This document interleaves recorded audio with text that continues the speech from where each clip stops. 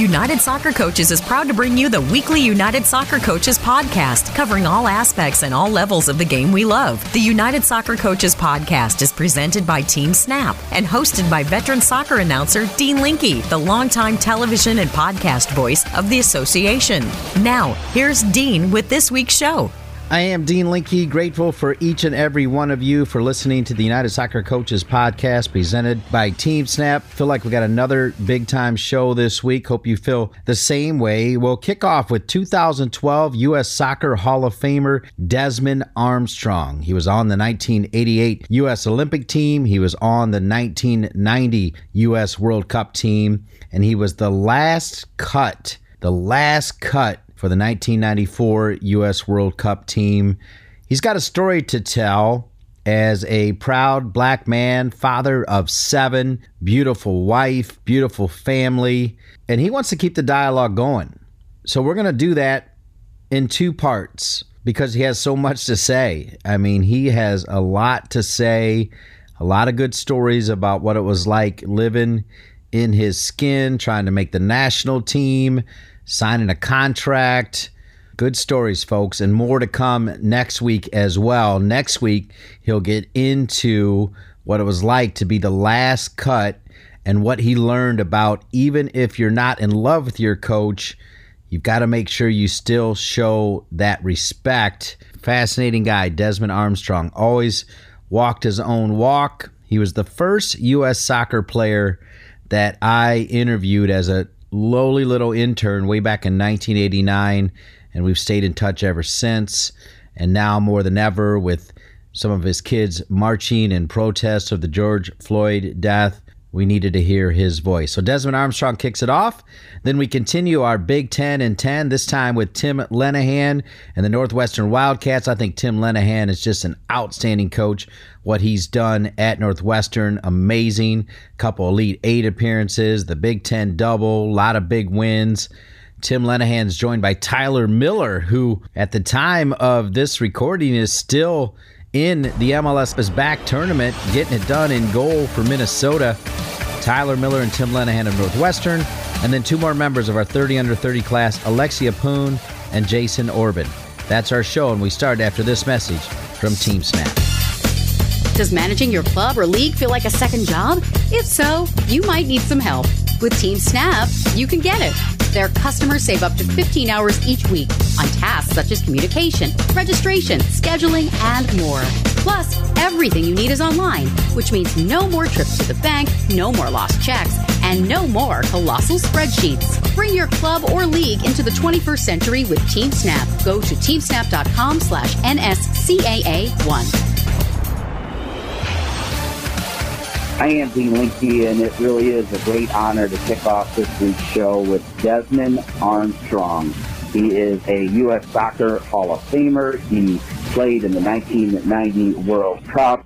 He is a proud man. He is a proud black man. And he was the first U.S. soccer athlete that I was able to meet and write a story about during my internship with U.S. Soccer, which obviously then led me to being with the women in 91, the Olympic team in 92, and then Desmond for several years leading up to the 94 World Cup. I remember sitting with Desmond. I remember writing stories about Desmond and his love for art. And I remember more than anything just how impressive this young man is and how much time he had for just a little sophomore out of Ohio University in Athens. Because of that, Desmond and I have created this ability to not talk for several years and pick it right up as if we were back in Colorado Springs, sitting in the conference room doing that story. Desmond, tell me you remember that first interaction, because I remember it like it was yesterday. Yeah, I remember it. I was like, who is this guy? I was like, what does he want? He wants to interview me about what?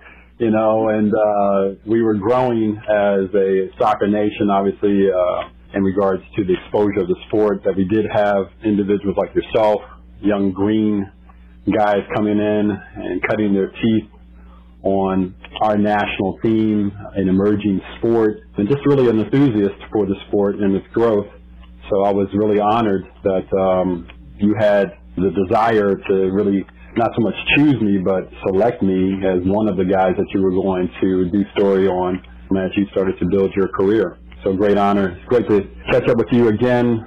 And like you said, it's just like, hey, we're back in the room. We're back just hanging out and talking. So I'm very pleased to partake of this opportunity. We had some honest dialogue about that first meeting and how I was raised. I was raised in Northwestern Ohio, where upon reflection, I realized I didn't see a whole lot of people of color, but I was also raised to not see people for their color. So that was good.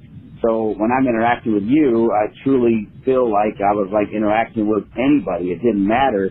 Yet I understand from you growing up as a black man, you had to be skeptical at times, right? Like it was just part of the nature. I mean, it was one of those things where you even opened up about how your dad sat down with you and said, hey, this is what you got to be ready for. And I admitted to you that I feel naive because of that. I feel good because I always judge people the same, but I also feel naive because I didn't understand the struggles that black people go through. And for me, Desmond, that's opened my eyes. When you hear someone like me who's in the media say that and want to try to make a difference, I'm not looking for a pat on the back. I'm just looking more for keeping the discussion going. How does it make you feel? Yeah, it's a very good point. You coming from Northwestern Ohio and my experience as a professional, my very first professional team was playing for the Cleveland Force, and I'm from Washington, D.C., but more importantly, I grew up in an area just outside of D.C. in my high school years in Columbia, Maryland, and Columbia, Maryland was a planned community, started back in 1967 by the Rouse Company, and the intent was to build sort of, if you will, to borrow a term, a better society, a better community in which black and white, rich and poor lived side by side in a village context, and there were 11 villages, and each of the villages was self-contained. And so we were somewhat insulated in our existence, and so my perspective and lens that I saw the world through was both having moved from Wheaton, Maryland, again, just on the outskirts of Washington, D.C., to that of Columbia, Maryland, and Wheaton, Maryland, where we moved. As a black person, we were the first family, and this is the mid-'70s, we were the first black family to ever move into that all-white community. So to have lived there for a number of years before I moved to Columbia, which was all-encompassing, meaning we treated each other like you described. Hey, I see John as John. I don't see John as a white guy. I see Susie as Susie, but I don't see Susie as a white girl. They see me, Desmond, as Desmond and not me as a black guy. We were somewhat insulated, and so from there to move to Cleveland, Ohio, and we're talking Cleveland, Ohio in the late 80s, was a huge contrast in terms of the way that I was received, the way that I was projected in the papers, and ultimately it was sort of a reawakening, if you will, or a reintroduction to what broader American society really reflected. So for you and I to have sat down and talked, openly, yeah, you were somewhat insulated in your own regard to your upbringing, and you were seeing people for people, which was an honest conversation we were having, but the skepticism that I held at that time was relative to the way that I was, again, perceived, treated, projected out in the media, especially in Ohio, Cleveland, Ohio, and then to a broader extent, all across America, being a black guy who played soccer of all sports. I should have been playing, as I was told, I should have been playing basketball, I should have been running track, and I should have been playing American football.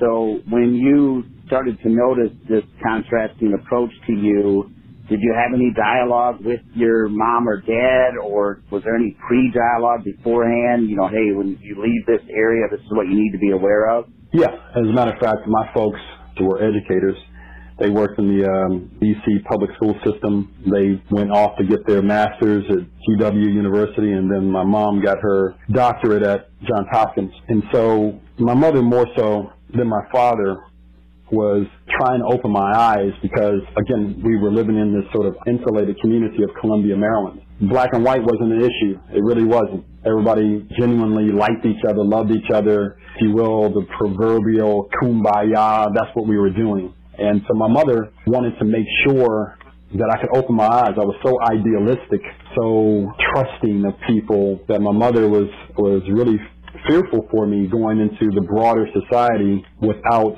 a proper perspective to say, hey, everybody doesn't see the world the way you see it. Everybody's not going to treat you the way that you might treat them or approach them. So be aware of that. And so as time went, especially my 2 years in Cleveland, Ohio, I started to see the reality of some of the things that she had shared with me, that they both had shared with me prior to leaving the D.C., Virginia, Maryland area. Then my skepticism started to sort of sink into the realities of things, just the realities, not to dislike people, but to be somewhat more guarded, even though at the heart of it, I was always an optimistic kind of guy. I was always sort of, hey, the world is great and people are great. Maybe they're having a bad day, sort of like that. To changing to, wow, my mother was right. I mean, this is really how they feel. They don't really know me, but they have this perception of me because of the skin that I have, as opposed to the person that I might be. Now, admittedly, I told you that, and I think it was because I was so busy and so enthralled with my job and so excited about hanging around elite athletes like you and John Hartz and Alexi Lalas and Eric Winalda that we're out in California and the Rodney King riots happened, and you actually were going up to California, I believe, to spend time up there. I think you told me, right, Desmond? Yep.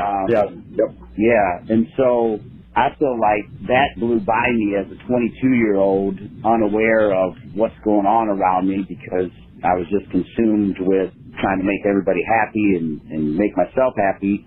So here you saw that, and now fast forward, 25, 26 years, and we have 3, 4, 5 incidents that are, they just break your heart.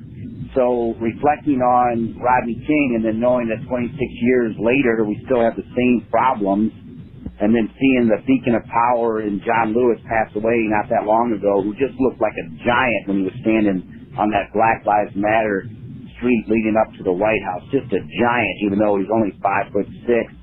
It's kind of 3 questions in one, Desmond, but kind of just walk me through what you remember about Rodney King and how you're feeling about the fact that this is still going on today. Yeah, I mean, it sparked obviously with the death of George Floyd in regards to just watching the video of him, being pinned down on the ground for 4 police officers, and the one that had his knee on his neck. And the really shocking context of that particular image was the fact that as he had his knee on his neck, he had his hand in his pocket, like it was like a casual. To him, it appeared as though it was just a casual day at the office. I got my knee on somebody's neck. Yeah, he's saying something, but I'm really not cognizant of trying to listen to what he's saying. I've got my hands in my pocket like it's some casual act, and subsequently he dies. And so the reflection of that, when we were out in California back in 92, we had moved out there, I think January of 92, in preparation for the 1994 World Cup, of which the USA was hosting. And the Rodney King riots, and really in 92 was the verdict that was coming out, the verdict and the aftermath of the verdict of all of those officers, similar to George Floyd, in that there were 4 officers. All of them were, acquitted. They were not charged with the beating of Rodney King, of which we saw for the first time in video. Then you trail back to, there's no difference in what happened to George Floyd to that of Rodney King, to then you talk about John Lewis and all the things, and Selma getting his head cracked. I mean, it's on video. I mean, it's on film. Back then, black and white, but have things actually changed from that point of John Lewis's life to today, George Floyd? The only thing that's changed is the exposure of it. You clicked off about possibly 3, 4, 5 deaths in the last, say, 3 years, if you will. You referenced it to say that now we're more aware of it, and the broader society is more aware of it, but we in the black community have known for years that this type of thing has occurred. It's just that it's more exposed now. And I'm encouraged by the fact that the exposure of it has moved people, just like the footage back in the 60s when John Lewis was walking. The footage of that going national moved people internally first. You start to not internalize it, but you start to look inward to say, where do I stand with this? what are my feelings towards this? How does this affect me? So in a broader sense, everybody goes through the same thing. Black people were thinking the same thing. They internalized it from the perspective of inwardly looking, how is this affecting me? And now what do I have to do? From a black person's perspective, it is, what do I have to do? I'm already aware of all of this, so what do I have to do relative to my interaction in broader society? Now, broader society is exposed to it. They have to look at themselves individually and say, what do I do as it pertains to what I've been exposed to, what I've seen? How is that affecting me? And now, how is that effect on me going to operate outwardly? And so what you're seeing now, from an encouraging perspective, is the masses of people that are hitting the streets and demanding a change in our broader society. And we're talking about kids that are black, white, Hispanic. I saw a clip the other day where there are a group of Hispanic women walking around with signs that say Black Lives Matter. And let me just say this, in the context of Black Lives Matter, the argument has come to say, yeah, all lives matter. Why can't we say all lives matter? White lives matter, blue lives matter. All of that is true. We're working from the premise in terms of the psyche and the awareness now, the exposure of these lives being snuffed out and now being shown on videos globally, that yes, because all lives matter, this life right here that you just viewed that was just snuffed out on your smartphones or on your nightly news or whatever, your Snapchat, that life mattered, and it happened to have been black. And because all lives matter, that life right there mattered. And so, because that life right there happened to be of a black man, the mantra of Black Lives Matter is only echoing the universal truth of all lives matter. It's not discarding it, it's not pushing it aside, it's not minimizing it. It is magnifying the fact that all lives matter when people are marching to say that because all lives matter, Black Lives Matter. And so I wanted to make that point relative to what some of the dialogue has been to bring us to a better society, to bring us to a better understanding of what the imagery might be saying or trying to say relative to our society, meaning we as Americans living together in some sense of respect and harmony as we move forward. And I'm saying that in a hopeful manner because, yeah, there are quite a few things that have not changed since the 50s to the early 60s, all the way through the 60s to the early 70s, by way of, we've got some opportunities that have opened up by way of the Civil Rights Movement. The Voting Rights Act has changed our lives and definitely changed mine. I'm 55, so my life is a reflection of everything that has occurred since that time of the 1960s, 68 and forward, to the extent that my family was able to move into an all-white community, the very first black family to move into an all-white community, and thus there I was introduced to the sport of soccer. Prior to moving to that community, man, I'm talking about we moved from the city of D.C. I'm talking about, southeast D.C. We moved from there to an all-white community. We didn't know anything about no soccer. Soccer, no. I played basketball. I played American football. I ran track. I actually played tennis because my father, who worked in the Parks and Recreation Department as an educator, offered tennis as a summer activity. So I learned how to play tennis before I learned anything about soccer. And tennis could have been and was considered a white boy sport. How much more was soccer a white boy sport when I moved from an all-black community to an all-white community? And again, and that was indicative of all of the sacrifices and all of the lives that were sacrificed, late 50s throughout the 60s, to afford my family a chance to move into a different community, a broader community than just all black. And so moving forward again to 55 years of my life, then moving to Columbia, Maryland, where white and black lived side by side, went to school together, married. We had the highest ratio of interracial couples in America at the time of the early 80s in Columbia, Maryland. My friends were black and white. It was a black-white community. There were not a lot of Hispanics. There were very few South Koreans that came into that community. But we all, we lived in a semblance of insulated harmony. And then it helped to shape my worldview as I went forward as I mentioned before, of living in Cleveland, Ohio, and then going with the national team to see the world. Incidentally, I just want to hit this, that experience of me moving to an all-white community, being introduced to the sport of soccer for the very first time, man, 2 years later, I'm on a plane with my soccer team going to England, going across the pond to England.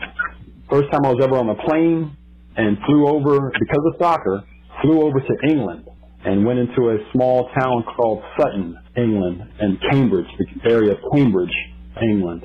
You want to talk about, we stayed for 2 weeks. We lived with the families of the team that was hosting us. And you want to talk about an eye-opener to the world, and also, again, an eye-opener to how, especially back then, we're talking about mid-'70s, dude, how black people were viewed in England. In England. Funny story, I mean, when we got off the bus, each family would listen for the name of the person that they were going to host. So 2 or 3 players go out before I get off the bus, and they're all excited to get their American to come into their house, and then I come off the bus, and the whole little town went silent, because everybody was asking each other, like, who gets him? And so I'm talking about, it was a small town. Sutton is a very small town in Cambridge, England. And so I ended up going with this family. Their last name was the Murphys. And they had 3 kids. They had 2 boys and a girl. And they were all named with D's. There was Dale, Darren, Donna, and then I came in as Desmond. So we became the 4 D's. And so they took me in, and it was a great experience. It was a wonderful experience. It was awkward at first, of course, but it was a wonderful experience. Opened my eyes to a broader world beyond the United States. And so the exchange there is something that I carry with me throughout my life, and it inspired me to want to, pursue professional soccer. One, because I was in the country of England, that, soccer was king culturally. 2, because of the experience that I had in a different country. And then, 3, a broader perspective on my worldview. It had expanded, obviously, and then coming back into the States and seeing the contrast between an American culture to that of an English culture, all the while living in a community where we are the only black family, the first and only black family to live in that community. It was really, really eye-opening. Again, I carry it with me, and even as I approach coaching long after my playing career, I look at soccer as a vehicle to use in the form of uniting people, seeing the similarities and also the differences of our cultures. Soccer gives us a great opportunity, it's given me a great opportunity to see that, to see the commonalities of, people all over the globe, as well as the cultural differences, but it doesn't change the fact that we're all human beings, even with our differences. Even with our cultural differences, we are all human beings living this life out together in community. It's the truth. We are living this life out in community. I bring my idiosyncrasies, my cultural backgrounds, my life experiences at 55 to the table when I sit with you, Dean, or someone else, and then we get a chance to, as we do life together in community, we get a chance to share our differences, share our similarities, and then learn. We can have the opportunity to learn to respect each other relative to our differences as well as our commonalities. You have a family, and you have a desire for your kids, your wife, your kids. You want to provide for them the best opportunity for them to be whoever they're supposed to be, whoever God has designed them to be. Your desire is the same as mine with my kids. Look, I want to provide them the best opportunity to be whoever they're supposed to be according to how God has designed them, quite simply. And I think the same thing holds true for every parent globally. Same desire that, look, we're just trying to give the best to our kids, and we're trying to live the best in community. And it is, we can say this today, it really is reflective of a global community. I mean, we're able to get on these phones, these tablets, these apps, and connect globally. Whereas, and I'm showing my age, of course, but shoot, I grew up, dude, with a rotary phone. Anybody know what know what that is? I grew up with a rotary phone, man. Come on. And then it went to a push-button phone. That was in the house, stationary, in the kitchen. I couldn't get to the phone. I couldn't call anybody unless I went to the kitchen and pushed those buttons. To today, where, I mean, shoot, I got this app on my phone, dude, and I can talk to my boys up in South Africa. I can talk to my people over in Germany, down in Sao Paulo or Rio, Brazil. I can get to them. It is truly a global community. Well, and you mentioned human beings, and you created a lot of human beings with your beautiful bride. As you have 3 boys and 4 daughters, and now 2 grandchildren. And Desmond, you shared with me that your daughter called you and said, "Hey, I'm marching in protest of the George Floyd incident," and you stopped very calmly and said, "Okay, you know, you have that right, but why are you marching? What is your purpose? Why did you want to do that, and what did you get out of that conversation with her?" Yeah, I wanted to encourage her because, again, everybody saw those videos, and across the country and then the globe, there was this emphasis to go out and do something about it. And I know the draw. So for her, and my other daughter was there as well. My other daughter went with her and their friends. And I said, yeah, I'm in support of marching. But let's understand, first, you must understand why you're marching. And then, more importantly, who are you marching with? Like, who are the leaders of this protest and this movement? Now, I think there's a separation, and I came to know this after the fact because I was like, yeah, okay, it's Black Lives Matter. Of course, yes, Black Lives Matter. I'm with you. Yes, go march. I get it. But who are the leaders within the context of the march that you went to or that they went to here in Nashville? They went downtown Nashville, Tennessee, of all places.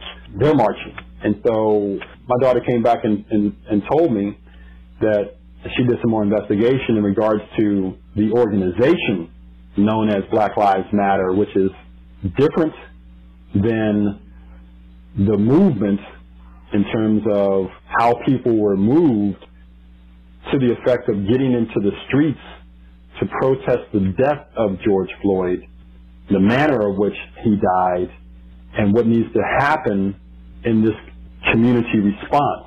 That is broader than the organization of Black Lives Matter. Now, it's not to say that the organization of Black Lives Matter is not in locked arms with the movement that was inspired, provoked by the death of George Floyd.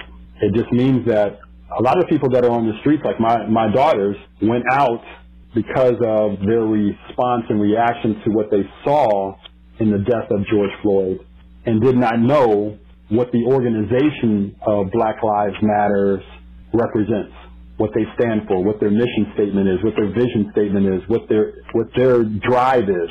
That does encompass the energy coming from not only the death of George Floyd, but others that preceded the death of a black man at the hands of the police in different cities across the United States. And so I wanted her, as well as my other kids, to really functionally understand when they step on the streets why they're out there, and more importantly, whom they are following by way of leadership, by way of organizations that are on the streets as well, that have been moved by the witnessing of, again, the death of a black man at the hands of the police, the very police, and I'm talking nationally, because there are different police forces all across the country, but the police are there to serve and protect. And so relative to that, this is in contrast, what we've been seeing has been in contrast to what that, not mantra, but what that directive is for the police, to serve and protect the society that we live in, the citizens of the society that we live in. And so again, to my kids, I wanted them to functionally understand, one, the movement itself in its totality, but also the leadership. There are several different leadership groups, organizations that are a part of joining the masses to get on the streets to protest the death of an individual at the hands of the police, in this case, black men. So she went and found the information about the organization of Black Lives Matter, which is again, a little bit different than the overall context of the movement of people being on the streets. Even the most recent reports of the people that have been in Portland on the streets demanding change. So those people are not necessarily in Portland, are not necessarily members of the Black Lives Matter organization, but they were moved enough by the overall context of the death of a citizen by the hands of police, and it happens to have been, a black man. So they were on the streets, but they're not a part of the Black Lives Matter organization, even though they're out on the streets because of the Black Lives Matter movement.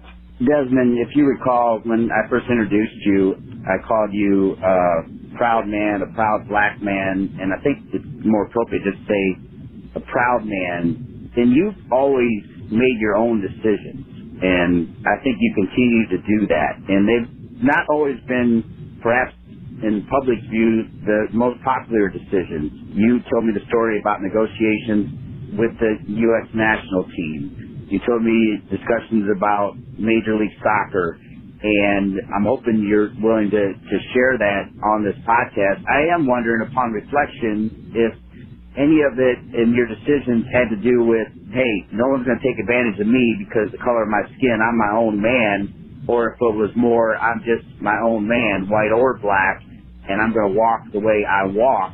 I'm thinking maybe there's a little bit of the color of my skin in there, but I may be wrong. I want you to talk about that, though, because particularly as it relates to, crossing the picket line or whatever with the U.S. national team, that was directly, I think, related to the color of your skin and how that affected maybe some future decisions in your life and how you carry yourself. Can you talk about that? Yeah, without question. I mean, as it pertains to the U.S. national team, it really reflects upon the time because, myself and my roommate and teammate at the time, Jimmy Banks, we were the only two African Americans, black guys that were on the team, and we have been pursuing a chance to make the U.S. national team since we were basically 15 years old when we first met. We met at a national sports festival event out in Colorado Springs, Colorado, to be exact.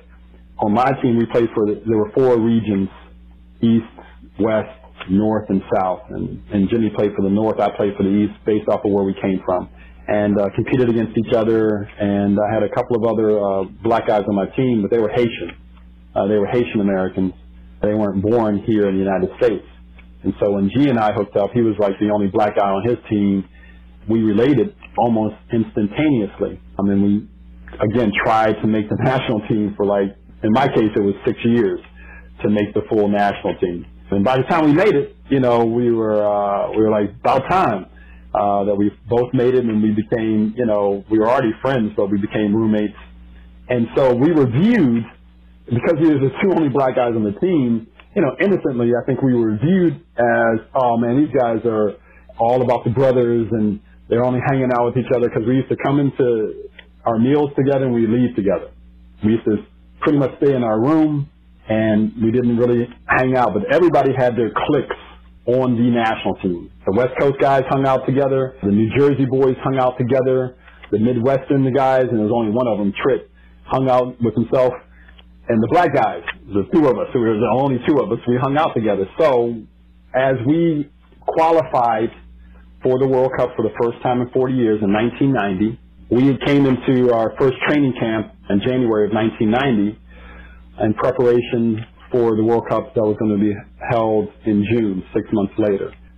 So in regards to that, we all, with the national team, were asked to sign these contracts to ensure securing our services so that guys like myself, Jimmy, and a few others who had been playing indoor soccer as their profession and getting paid to do that, we were asked to sign, all of us were asked to sign contracts to keep us contractually bound to the national team in that 6 months leading up to the World Cup. Well, again, I'm showing my age, but back then, I mean, the only time that we all, as teammates, got together and talked amongst ourselves was at training camp. Or, we would talk to each other over the phone. And I'm not talking about necessarily mobiles. I'm talking about over the phone. So we had all sort of talked on the phone prior to coming to this training camp and we had agreed that we were not going to sign these contracts, that we were going to basically demand more money.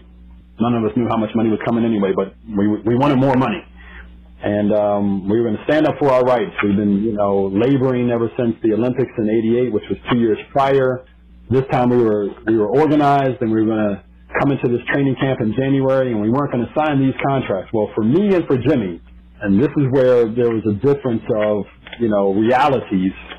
My agent, who was a Jewish dude, Alan Herman, he called me and he was like, you get up there and you sign that contract, and you better tell Jimmy to sign his as well. He said clearly, he says, you're the only two black guys on the team, and it wouldn't take anything for these guys just to cut you, and nobody's going to bat an eye. And I was more specifically for myself, I was coming off of a broken leg. I was actually a year from that time, I had broken my leg playing indoor soccer, so I was coming back off of recovery, and I had only played in the second to last game before we qualified in St. Louis against, I think it was El Salvador, and that was my return game. And then the following weeks, I hurt my ankle, and I was unable to play in the game against Trinidad and Tobago that helped us qualify for the World Cup in 1990. And so I was vulnerable. I had not solidified, I had not gotten back to where I was. I hadn't solidified my position. And for Jimmy was married and had his own family. He had a son at the time. And so he could not afford not to sign the contract. He couldn't afford not to have money coming in because he had to take care of his wife and his child. And so, and again, we were both black. We were the first black dudes, man. I mean, there was no stretch of the imagination to say, U.S. Soccer would cut us. Either you sign this or you're out of here. So my agent, again, he spoke the reality of that situation in black and white. And boom, signed the contract, handed it in, and dudes on the team were like, they thought we were like traitors without really understanding it and, the dynamics. They didn't understand it because they were not in that situation. They were not black. They couldn't understand the reality of, hey, I can get cut and ain't nobody going to say nothing about it. No one's going to say anything. No one's going to care. This is a soccer team, a U.S. soccer team, going into the World Cup. And the culture in America, nobody cares about no soccer in America. Great achievement globally, but in America, nobody cares. And more importantly, nobody cares about a black soccer player on a U.S. soccer team that's going to the World Cup for the first time in 40 years in America. So, yeah, sign the contract. And everything smooths out because, 6 months later, everybody's more concerned about, am I making this final roster to get to the World Cup? That's all anybody's caring about. Ain't nobody caring about whether you signed it before they signed it because everybody ended up signing the contract anyway. Because everybody wanted to go to the World Cup. And so everything smoothed out, but at that time, again, none of those guys could effectively relate to standing in our shoes. It had never crossed their mind. It was never going to cross their mind. They were never going to functionally understand it. And Jimmy and I understood it clearly. We signed it, boom, handed it in. Desmond, we're 30 minutes in, and we're not even close to covering all of the topics I want to cover with you. A man whose voice needs to be heard and deserves to be heard for all you've done for the game. Would you be willing to come back next week and continue this all-important discussion? Yeah, Dean, without question, whatever you need, I'll be glad to come back and finish this off and to add to what you are doing and the work that you're doing within the game of soccer. I appreciate that, and I can tell you, folks, I think you will appreciate it as well, because Desmond has agreed to also talk about being the last cut right before the 1994 World Cup team. He actually is open about what he perceived as a lack of respect from him for the head coach at the time, Bora Milutinovic. He said he learned a lot from it and has grown from it. That and so many more topics as we continue the dialogue. Desmond Armstrong today and Desmond Armstrong next week. When we return, we'll do Big Ten in 10 with Tim Lenahan and Tyler Miller getting it done in goal now for Minnesota of Major League Soccer. Tim Lenahan, I think, one of the great coaches of college soccer, what he's done at Northwestern. Being a coach means being a lot of things. Mentor, teacher, role model, motivator, leader, organizer. Of course, it's not easy to be all of those things. You need help, and who better to help you than an association of fellow coaches?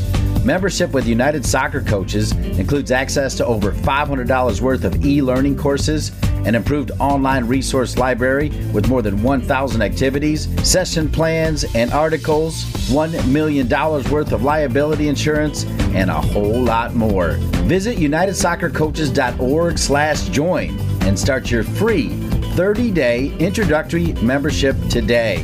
United Soccer Coaches, your association for all things coaching. Welcome back to the United Soccer Coaches Podcast. Great to kick it off with Desmond Armstrong, a member of the 1990 World Cup team, a proud black man, father of 7 kids.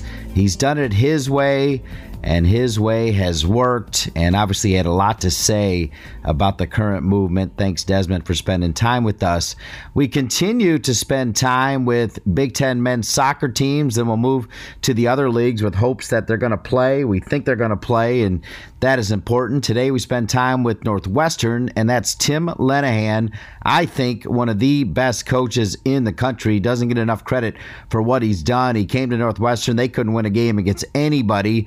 He got them rolling, started winning games in the Big Ten, including 2004 when they went into Indiana and beat an Indiana team that hadn't lost a Big Ten game. And then a couple years later, they go to the Elite Eight. They win a double, and a key part of their success along that continued run was Tyler Miller, who has been with the U.S. national team, was with LAFC last year, got a new experience now with Minnesota. At the time of this taping, he still had his team in the MLS is Back tournament with a massive win for Minnesota.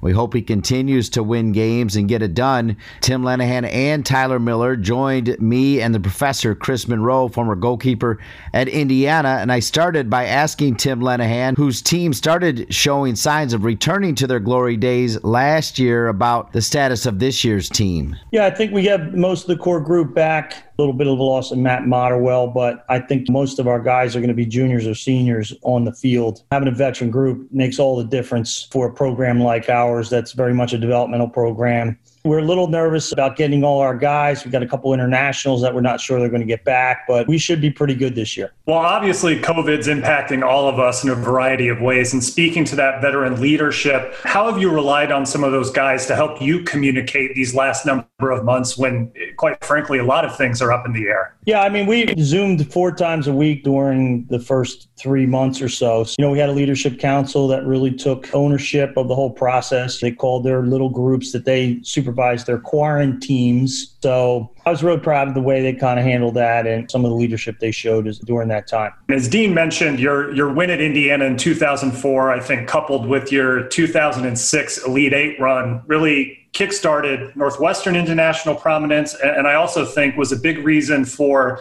the Big Ten becoming so competitive top to bottom from a parity perspective. You've been in the conference now for almost 20 years. Can you shed some light onto how the conference has evolved, both from a parity as well as a style of play perspective? Yeah, that was a big win for us. We hadn't won a Big Ten game in 7 years. Indiana had not lost a Big Ten game in 9 years. So we were 4 wins in our first 15 years, Northwestern, in the Big Ten, to give you perspective. So from that day on, I call it the Roger Bannister moment. Roger Bannister broke the 4-minute mile. He had the world record for like 36 days, to be honest with you. So once the barrier was broken, then it's really become a shared title with every team in the Big Ten has won either a regular season or a tournament Big Ten since then. Yeah, lots of parity. 1 versus 8, 1 versus 9 now. You know, it's a tough game. The style of play obviously evolved a little bit. You know, the rugged days of the frozen tundra of the Big Ten are long gone, and there's really some quality players coming through the system. One of those quality players, Tyler Miller. Tyler, I remember being in goal with you on a special feature before that big game against Maryland. Congrats on all your success in MLS, by the way. And along the way, you've had a huge advocate in Tim Lenahan. And I'll tell you what, when you have an advocate in Tim Lenahan, you've got a great advocate, a great friend. What has he meant to you?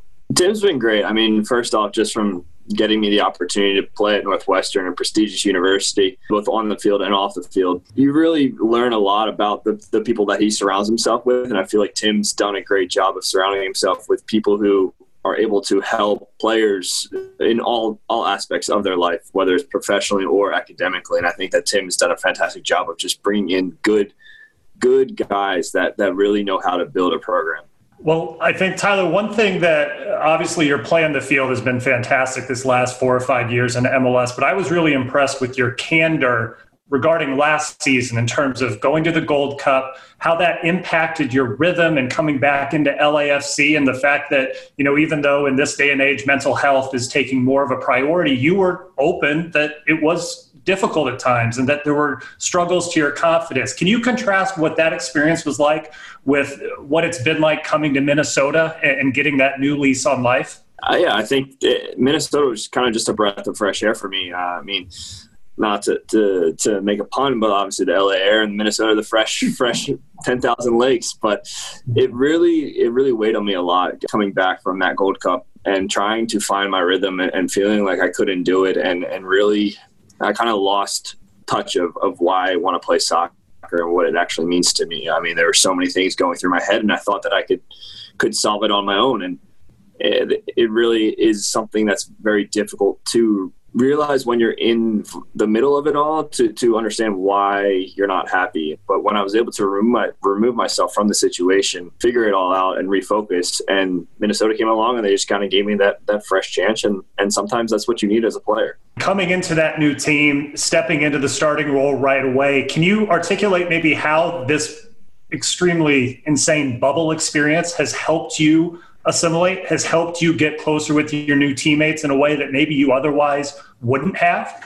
Yeah, obviously you're in a bubble, and so you get a lot of time to spend with players. You get to learn everything about them. I've been down here for about 23, 24 days now, and so it's just been a lot of time off the field, mainly trying to find creative ways to get through the day so it's not so monotonous, really staying focused on what our ultimate goal is down here, and that's winning this Disney tournament. Tim, we got about 2 minutes left. In my opinion, no one tells better stories than you. Any good Tyler Miller stories? I got a great Tyler Miller story.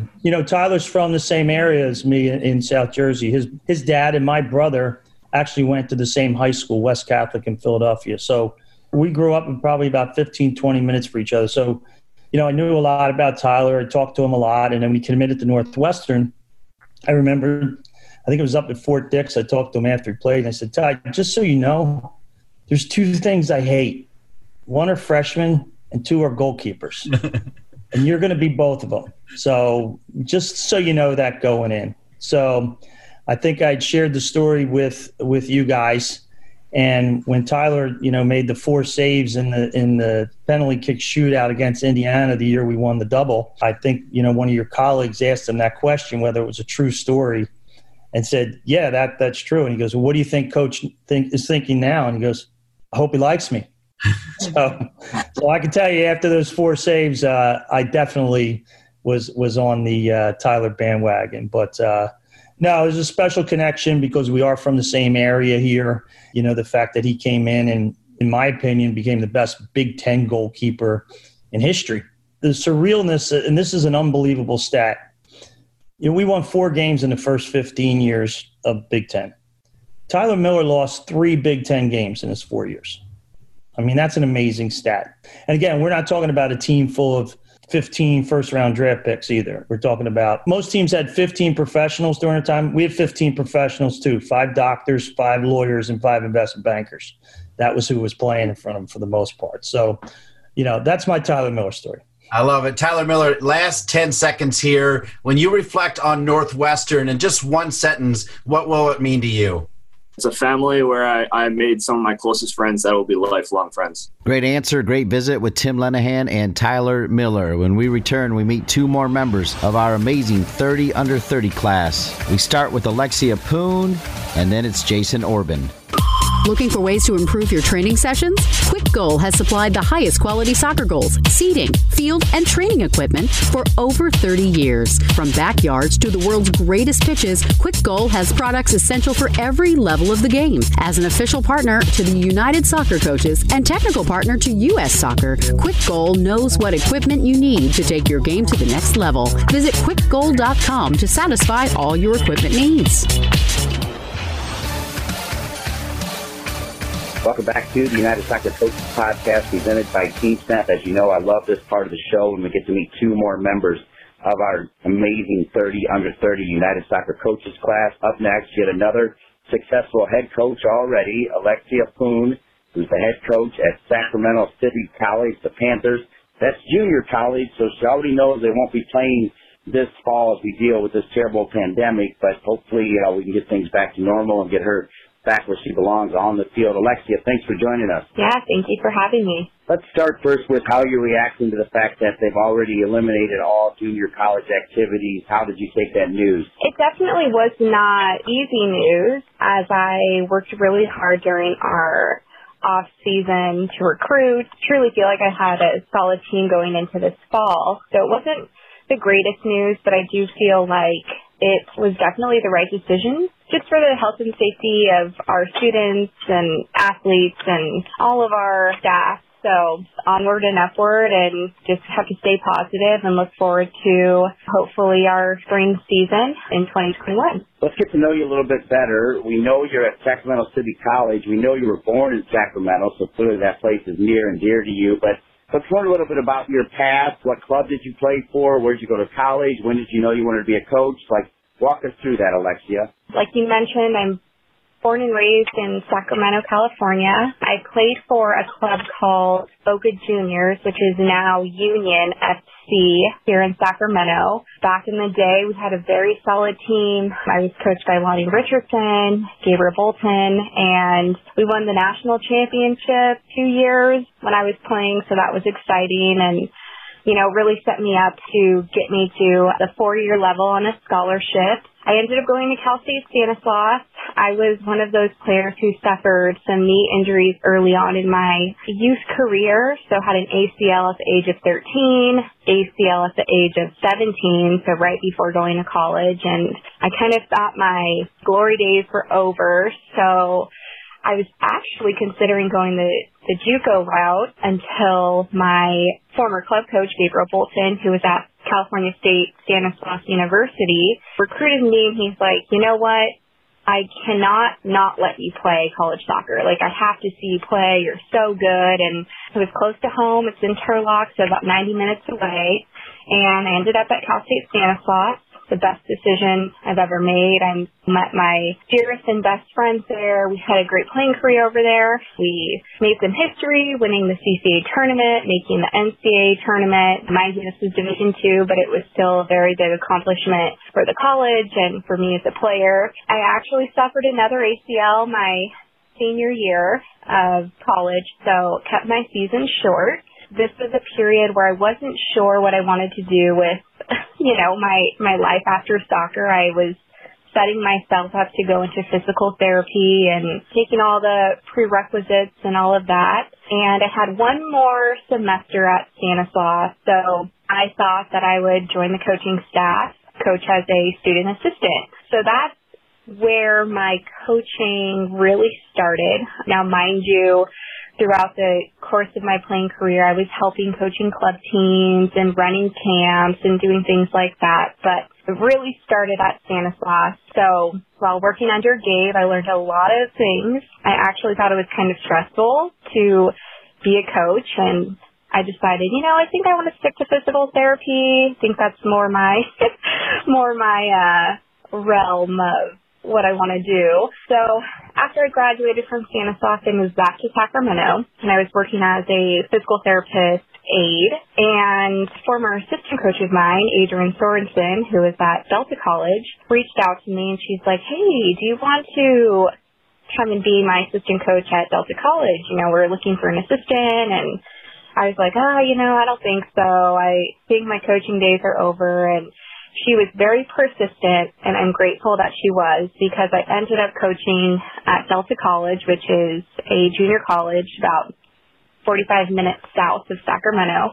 I was working as a physical therapist aide, also working as an assistant coach, and that's when I really found my love and passion for coaching. And I think it was just building relationships with the players. And as an assistant coach, I really think you get to have a different kind of relationship with your student athletes, because you're kind of like the good cop in a way. Sometimes players come to you when they don't want to talk to the head coach, or however student athletes feel like they need to talk to their coaching staff and they just don't feel not safe, but I don't know. I was younger, and I just felt like these relationships that I was building with these student athletes, it was just so impactful, and it made me feel good every time I drove home from Stockton. So 45 minutes to Stockton, I was so excited to get to practice, and then a nice, easy 45-minute drive home to just reflect, and it made me realize how much I loved coaching. So I decided to get my master's in kinesiology while my time at Delta College, and we had a lot of success there, and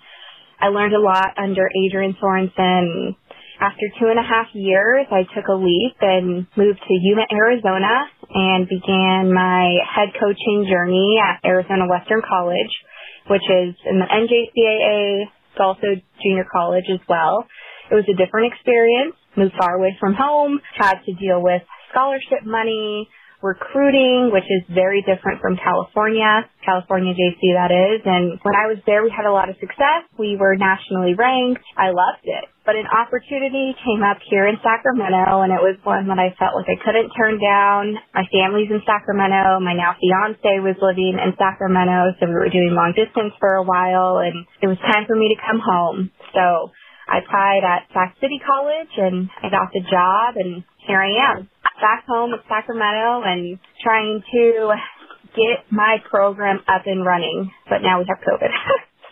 Yeah. So, crazy. Yeah, that's kind of my backstory. And then what was your impetus for wanting to be part of this 30 under 30 class, Alexia? So I've actually applied a few years in a row. Being a female coach, I feel like I just have so much more to learn. Like, there's not a ton of female coaches coaching soccer. I mean, it's definitely turning around with time, but I just wanted to find myself more as a coach and build more relationships, and I thought the 30 under 30 had great opportunity for me to continue to grow and evolve as a coach. I mean, I met some great, now I would call them friends within our program. We met at the convention, and we stay in touch, and we share ideas with each other. And my mentor, Kim Sutton at Chico State, we stay in touch almost weekly, and just all of the positive things that come with 30 under 30, I just felt like I could not turn down an opportunity to apply, to network, build relationships, and have opportunities to reflect and bounce ideas off of my, friends and colleagues within the coaching community. And even beyond that, like getting to know club coaches, high school coaches, it's just something that I'm very grateful for, and I'm so happy that I took the leap to apply once again. Just all of the benefits that come with 30 under 30 have helped me so much. And even during this pandemic, having my mentor and being able to talk to her, because there's no soccer happening right now other than soccer that we can watch. I can't see my team unless it's through Zoom. So it's a difficult time for us coaches, and I'm very grateful to have this 30 under 30 opportunity to help kind of guide me through these tough times. Now, going back to your earlier comments about all those ACL injuries, bless your heart to be able to battle back through all of that. And I kind of caught on to the fact that you're in the physical therapist all the time, so I can see you saying, hey, I might want to do this before you got the coaching bug. What do you remember about what it took to battle through not one, not two, but 3 ACLs? There might have been 4. I couldn't follow all of them, but how hard was that for you? It was really, really, really hard. My first one, I was 13, so I felt like it was easier for me to bounce back from that one. I just kind of made a change at that age to go over to the club that I, kind of took me through all the way to college. And I have to say my support system has been so great growing up. My dad was always so supportive and really helped push me through, and especially during the tough times. But when I had my second ACL, I think that's when things kind of, you're at that age. I was in high school, and I know this because when I recruit, I hear it in some of my recruits' voice, like, I don't know if I want to play, and I just was feeling burnt out. I think you hit a point where you're just like, I don't know if I have the will to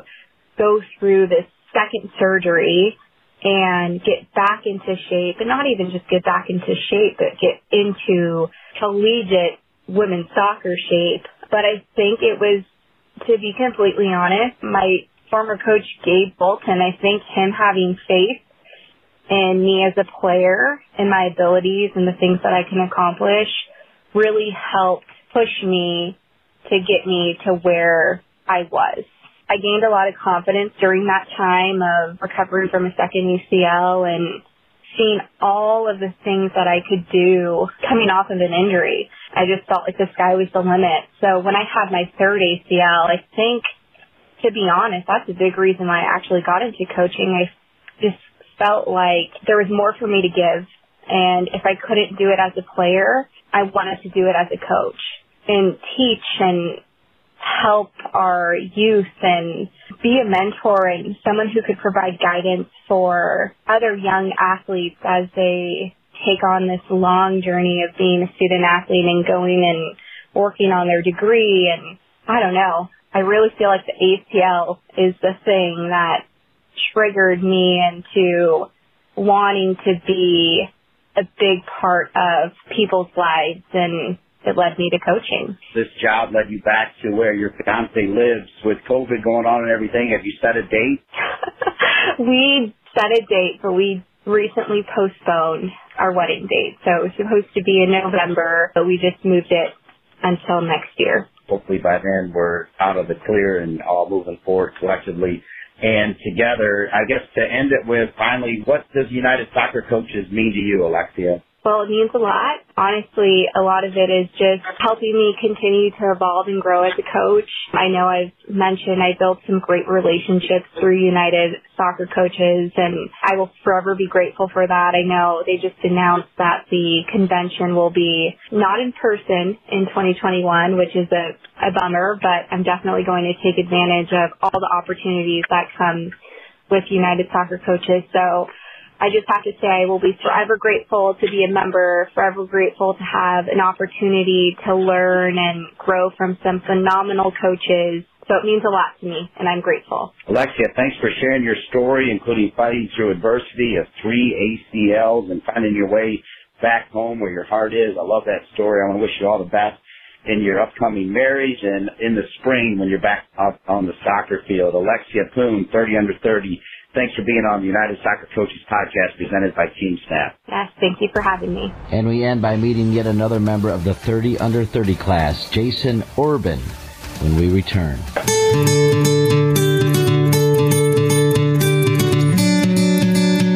Team Snap's awesome. I have 5 teams on Team Snap.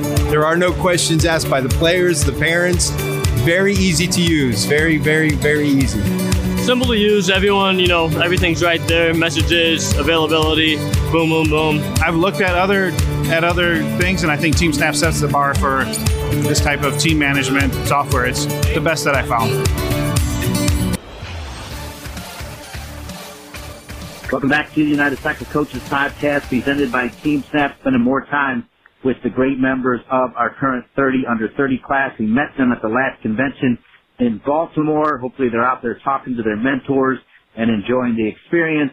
We're pleased to be joined by another one of their members, Jason Orban, who is entering his second season as the assistant coach for St. Francis College, Brooklyn men's soccer program. Jason, welcome to the United Soccer Coaches podcast presented by Team Snap. Awesome. Thanks for having me, Dean. Appreciate it. I know you played at Stony Brook. You were a goalkeeper.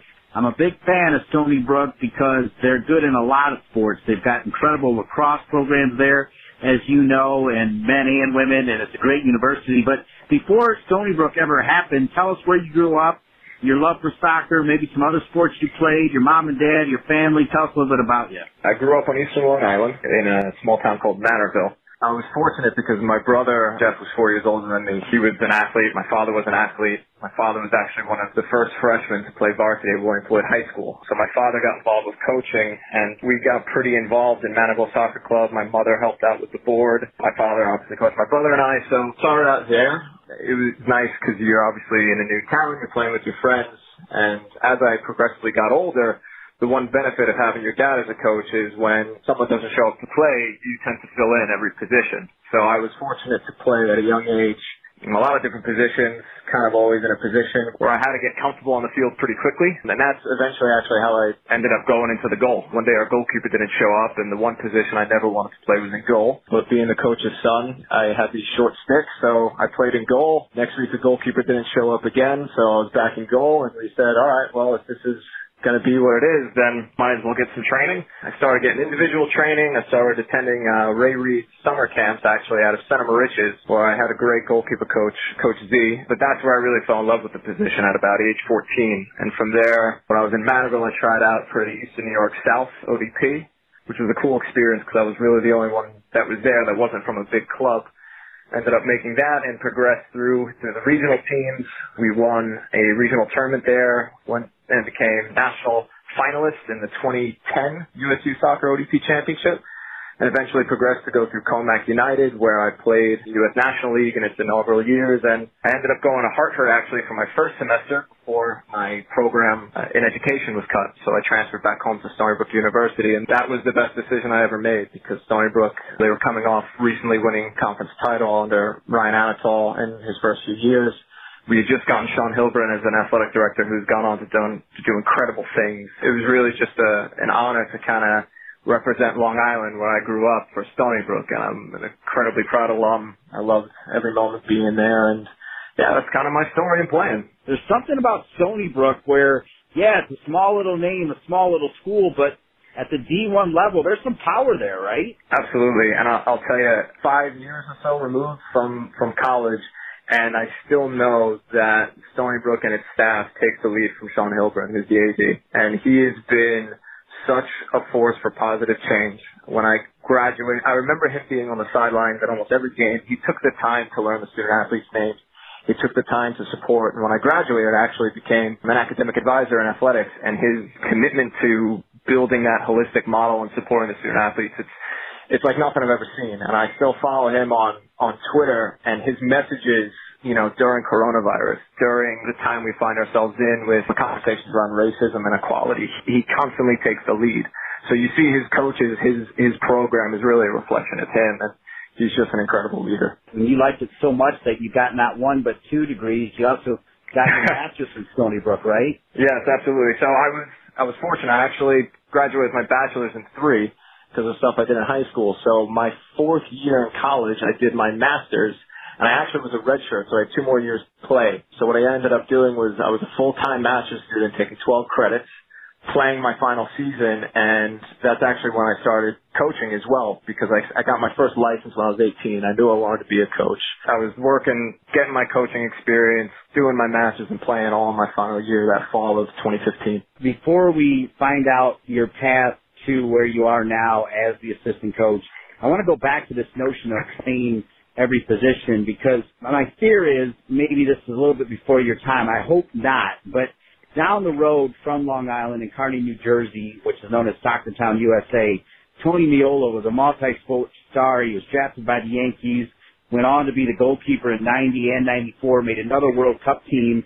But he also, his senior year in high school, he played forward, scored a bucket of goals, so he could do it all. And so when I was hearing your story about playing everywhere, it reminded me a little bit of Tony Meola. Did you even know who Tony Meola was when you were playing? Oh, yes, of course. Of course I knew who Tony Meola was. I have a decent enough understanding of the goalkeeper history and what Tony Meola was. And actually, Tony Meola is just one, but then you also have Hope Solo, who was also a forward, I believe, in school. I don't remember if she played at Washington or where she was, but she was also a forward in college, I believe, as well. So, you know, goalkeepers tend to have this thing where they like being forwards before they get back into the goal. Yeah, Jorge Campos comes to mind as well, the great Mexican who was a legit forward. He could, actually be in goal and then put on a uniform and move up front for the Mexican full national team. Yep. Those are the best goalkeepers, right? The ones that can handle the ball at their feet, right? Well, obviously that's the way it's progressed now. I think what's more important when I think about that experience and what was great about having my father as my coach is he grew up playing in the 70s when total football came about. And he tells the stories about how, you see some of the stuff from the Dutch team under Rinus Michels and then obviously progressed to Cruyff. What you learn more than just the technique is the understanding of the game, and it enhances your ability to communicate because you can have empathy for what every position's going through on the field, right? So not only is it understanding the tactic and the technique, but you know the feeling a little bit more. And I think that's something that even now in my coaching career, giving empathy to the players on the field through what sort of communication you give, that's a big part of that experience, having played everywhere on the field and continuing to do so. I actually, now when I play pickup, I never go in the goal. Actually, I always continue to play on the field just to kind of get it out of me. Well, you mentioned your coaching career. Break down every step along the way, and then as you do that, tell us why it was important for you to be part of this 30 under 30 class. So I started coaching actually when I was probably 12 years old, working in the intramural program, and continued to work through the junior Long Island Rough Rider program when I was like 16 or 17. And like I said, for my 18th birthday, what I wanted was to go get my coaching licenses, which was the E license back then, and I did it up in Albany. And I think for me, I like the idea of coaching more than playing because there's that side of the game where you get to build relationships between players, where you get to communicate and transfer ideas. And that's always part of the game that I love the most. I love playing, but the idea of coaching and bringing people together is what really kind of started me on that journey. So I got my license before my freshman year of college. I went on it through what was the NSCAA national license. And so when I was coming up to my senior year, I decided that it was time to kind of start. And I was fortunate because my old goalkeeper coach, Taylor Thames, who's now at Army West Point, he left for Cincinnati, but he kind of connected me with Stony Brook Soccer Club, which was right on campus at Stony Brook University to take over some of the goalkeeping. So I started to get involved in there, and I developed a good relationship with the technical director, Mark Nash, who really wanted to build a program, who really wanted to focus on what was going on from ages 3 through 12. It was what I wanted to do. I wanted to get involved in helping as soon as I got out of school. So I got involved with there. I took over a boys 06 team and a girls 01 team. And my boys 06 team, Porto, they were an incredible group of kids, an incredible group of parents. And it was my first experience as a coach. And the kids had so much energy that I felt like I could transfer the things that I loved about the game in terms of passion, in terms of energy, in terms of commitment and the work ethic to them.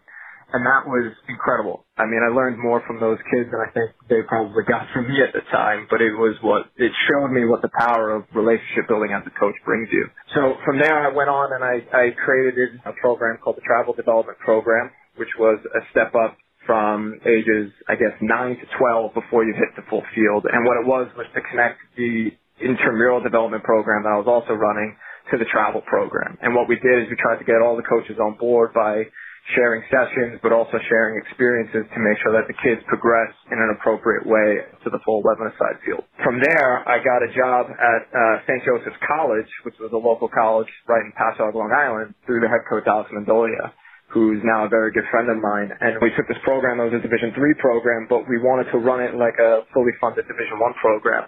So we didn't have any athletic scholarship. We had to bring in kids with high grades. There were no dorms. It was a private school with high tuition. So it was a really first interesting experience in college soccer because you really had to be creative in how you managed the program and how you got the most out of players. And we kind of embarked on this recruiting idea to make sure that we were looking for kids that were intelligent but were really committed to the growing process and wanted to be part of building something. It was a complete culture switch, but within our first year, we brought the team to the Skyline Conference Finals. And through Alex, I eventually met Sue Ryan, who was Alex's mentor at Stony Brook, who has gone on to become, an incredible mentor for me and helped me get into 30 under 30, but also work with Eastern Region Girls ODP. So from there, I became the head coach of St. Joseph's when Alex left for Spain. I got my first head coaching job at 23, which was another great experience because now I'm working with players that are right about the same age as me. So again, that relationship building component kind of comes into it. And in that season, we went on and we broke, an 8-year record for goals per game in the regular season, goals scored in a season. We tied, the best win percentage since 2012. So we had a really great experience. And from there, personal life choices brought me to Brooklyn, where now I'm working with Coach Tom Giavato and our other assistant, Andy Cormack. And they're two of the most incredible people you can meet because they're guys that welcome you in. When they see that you're committed to the program and wanting to build things, they welcome me in. Tom has played a huge role in me getting into 30 Under 30 along with Sue. So I learned about the 30 Under 30 program through Sue, who pushed it as an opportunity to get involved and network, but also connect with people who thought like me in terms of wanting to make sure players had a positive experience. That kind of brought me to the program, and it really has been an incredibly positive experience, not just because of the other coaches and mentors that I've met, but because of the stories that I got to hear from the other 30 Under 30 candidates. They work in such a diverse, range of youth soccer and what they do, and they all have their personal experience of why they work where they work. So it's just been a really fulfilling program. It opened the door for me to actually feature on Match Day a few weeks ago with a project I'm working on with my partner Alex. So, it's been a quick journey in a short amount of time, but I've had a ton of great experiences because of the people that I've met. That's a great breakdown, Jason Orban. And anytime you mention Sue Ryan, it brings a smile to my face. Every time I see her, she's so positive indeed. Yeah. Well, you already touched on it since you were on that webinar. What is this product? You can go ahead and plug it here on the podcast. Yeah, so Alex, who is, again, the Coach St. Joe's with me, we've stayed connected. The thing about him is we like to sit down over a coffee and just talk about the game. And so one of the reflections that we had on the East Region ODP Hershey camp was we said we wanted to introduce visual learning aids because we have such a huge pool of players, right? And you really, in such a short amount of time, if you're only doing experiential learning on the field, the players that are more in tune to the language, that are more in tune to the playing ideas, who come from similar playing backgrounds in their clubs, tend to adapt quicker and acquire the knowledge a little bit sooner, and therefore they tend to make the teams. So what we wanted to do at Hershey was introduce visual aids. So Alex, through his video and me through the drone that I have for the college, we started to video clip the training sessions, and then we brought players into this session where, through project-based learning, we have them get together in groups and essentially say, okay, here's what we worked on, here's what we wanted to try to achieve. Can you find where this broke down and almost coach us so that we could see where your thought process is? It was a great success. We got the girls clicking pretty quickly before their international trip. So Alex and I, over coffee, thought about bringing this idea of introducing visual learning aids into the ODP camp. Because camp is 5 days, well, it's really 3 full days. With so many pool games, you have close to 100 players, and we wanted to say, we really want every kid to have an experience where they felt like the coaches cared about their learning style, and that we took care in actually educating the curriculum. So what we said to the coaches, and our idea was, let's take the curriculum from every age group, whether it be building out of the back, the different types of pressing, the different, everything about the system, and let's try to create visual examples of what that looks like so that, A, we can hand that to the coaches and they have a clearer idea of what they're looking for from the head coach's perspective when building training sessions. But B, what we can do is we could take those players who may be the only one there from their state, who may not have a social network while at camp, which is a very lonely experience, and we can introduce this sensory learning where they're in small groups working with their fellow teammates, where they're getting the visual aids, where they're getting the animation, and they're seeing what the situations might look like, even though the game obviously evolves on the field, but they're starting to get context to the game, context to the curriculum that we're trying to teach, so that when they go on the field, they have some idea of what it might look like so that it influences their decision-making and perception. Unfortunately, we didn't get to do that because of COVID, but what we've done in the meantime is make it essentially a video curriculum that the coaches are now rolling out, and we're meeting with players, and we're showing them video from the Boca into regionals, and we're bringing them into this setting where they're almost analyzing their own games, and now we can hold them accountable for their learnings. It's been a really interesting project. We say we're in the 1.0 version of it and continuing to grow, but the feedback we've gotten has really helped. We're passionate about making this, a real part of coaching education, but also player education, so it's not just on the field and the players feel like we're attentive to their learning needs. Another reason why you're part of the 30 Under 30. Final soundbite here for you, because I was moved right off the bat by you talking about what an inspiration your dad was coaching you. I coached both my kids, loved every minute of it. As you reflect, knowing that you're a member of a 30 Under 30, knowing that you're assistant coach at a great program, knowing that you're doing this work now that you just talked about, what did your dad mean to you in your development? That's a great question. My father's biggest commitment to me was to accountability and to make sure that you do things that are right for a group. And like I said, that manifested itself in playing different positions, but My father, he believes in discipline. He believes in accountability. So while that's evolved in my own practice, that sticks with me. If I'm going to a camp and I know I'm only going to have 5 days with the kids and they're all new, I know that I'm going to commit and be accountable to them by going above and beyond and trying to make sure I can connect with each one of them, whatever that means. So it's not just showing up and running a training session, but taking the time to know about them, to make sure that I'm doing right by those people. And I think, that's what I get from my dad is that commitment to make sure you're not just doing the job, but that you're really trying to make a difference. He was the guy that drove people all across the United States when they didn't have a ride from their parents. He was someone that committed 100%. And just as a short aside, there was a good 6 to 8 weeks where he actually drove me 2 hours upstate every Thursday to get training with a program because, we thought it would benefit me. So it's just that sense of commitment and that sense of accountability to others that I kind of take into my practice today. Jason Orban, another interesting member, fantastic career already. It's only going to get better. Part of the 30 under 30 class. Jason, thanks for being on the United Soccer Coaches Podcast presented by Team Snap. Dean, thank you so much for having me. I really appreciate it. I want to thank Jason and all our great guests today, as well as Sean Chevrolet, Mike Knipper, and all the great folks at United Soccer Coaches. I'm Dean Linke. We'll see you next week for another United Soccer Coaches Podcast.